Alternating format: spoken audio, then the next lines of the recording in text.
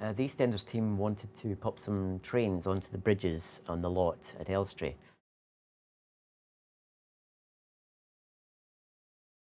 And the best way we thought of doing that was to shoot some real trains on location and shoot some backplates, and then take both those two different shots and composite them together back in the edit suite.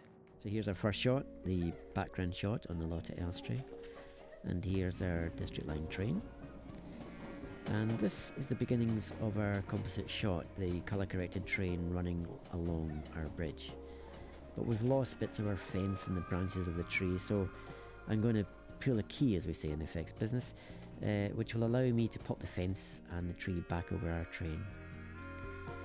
And here we have good detail on the fence on the right of the bridge, but the tree on the left has got lots of original sky behind it. And this is often a bit tricky to deal with because the overall exposure, which best suits the shot, may not bring out the best detail needed when you start playing around with the pictures in post.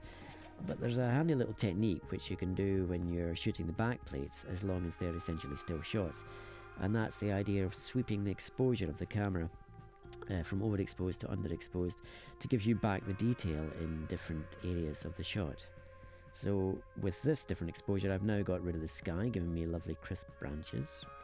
Fence on the right is looking a bit eaten away, but not to worry, because by selecting the best bits of both exposures, we can make a nice detailed image, allowing us to pop the original tree and fence back over the top of our train. Now we add some reflections on the big window on the right, some of the windows behind the bridge, and we'll just pop the leaves back over the window. And here's our finished composite.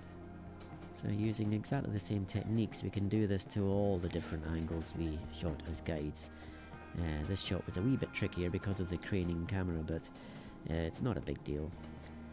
So in general it takes about 3 hours or so to composite one of these shots, maybe with a moving camera another hour and a half, that sort of thing.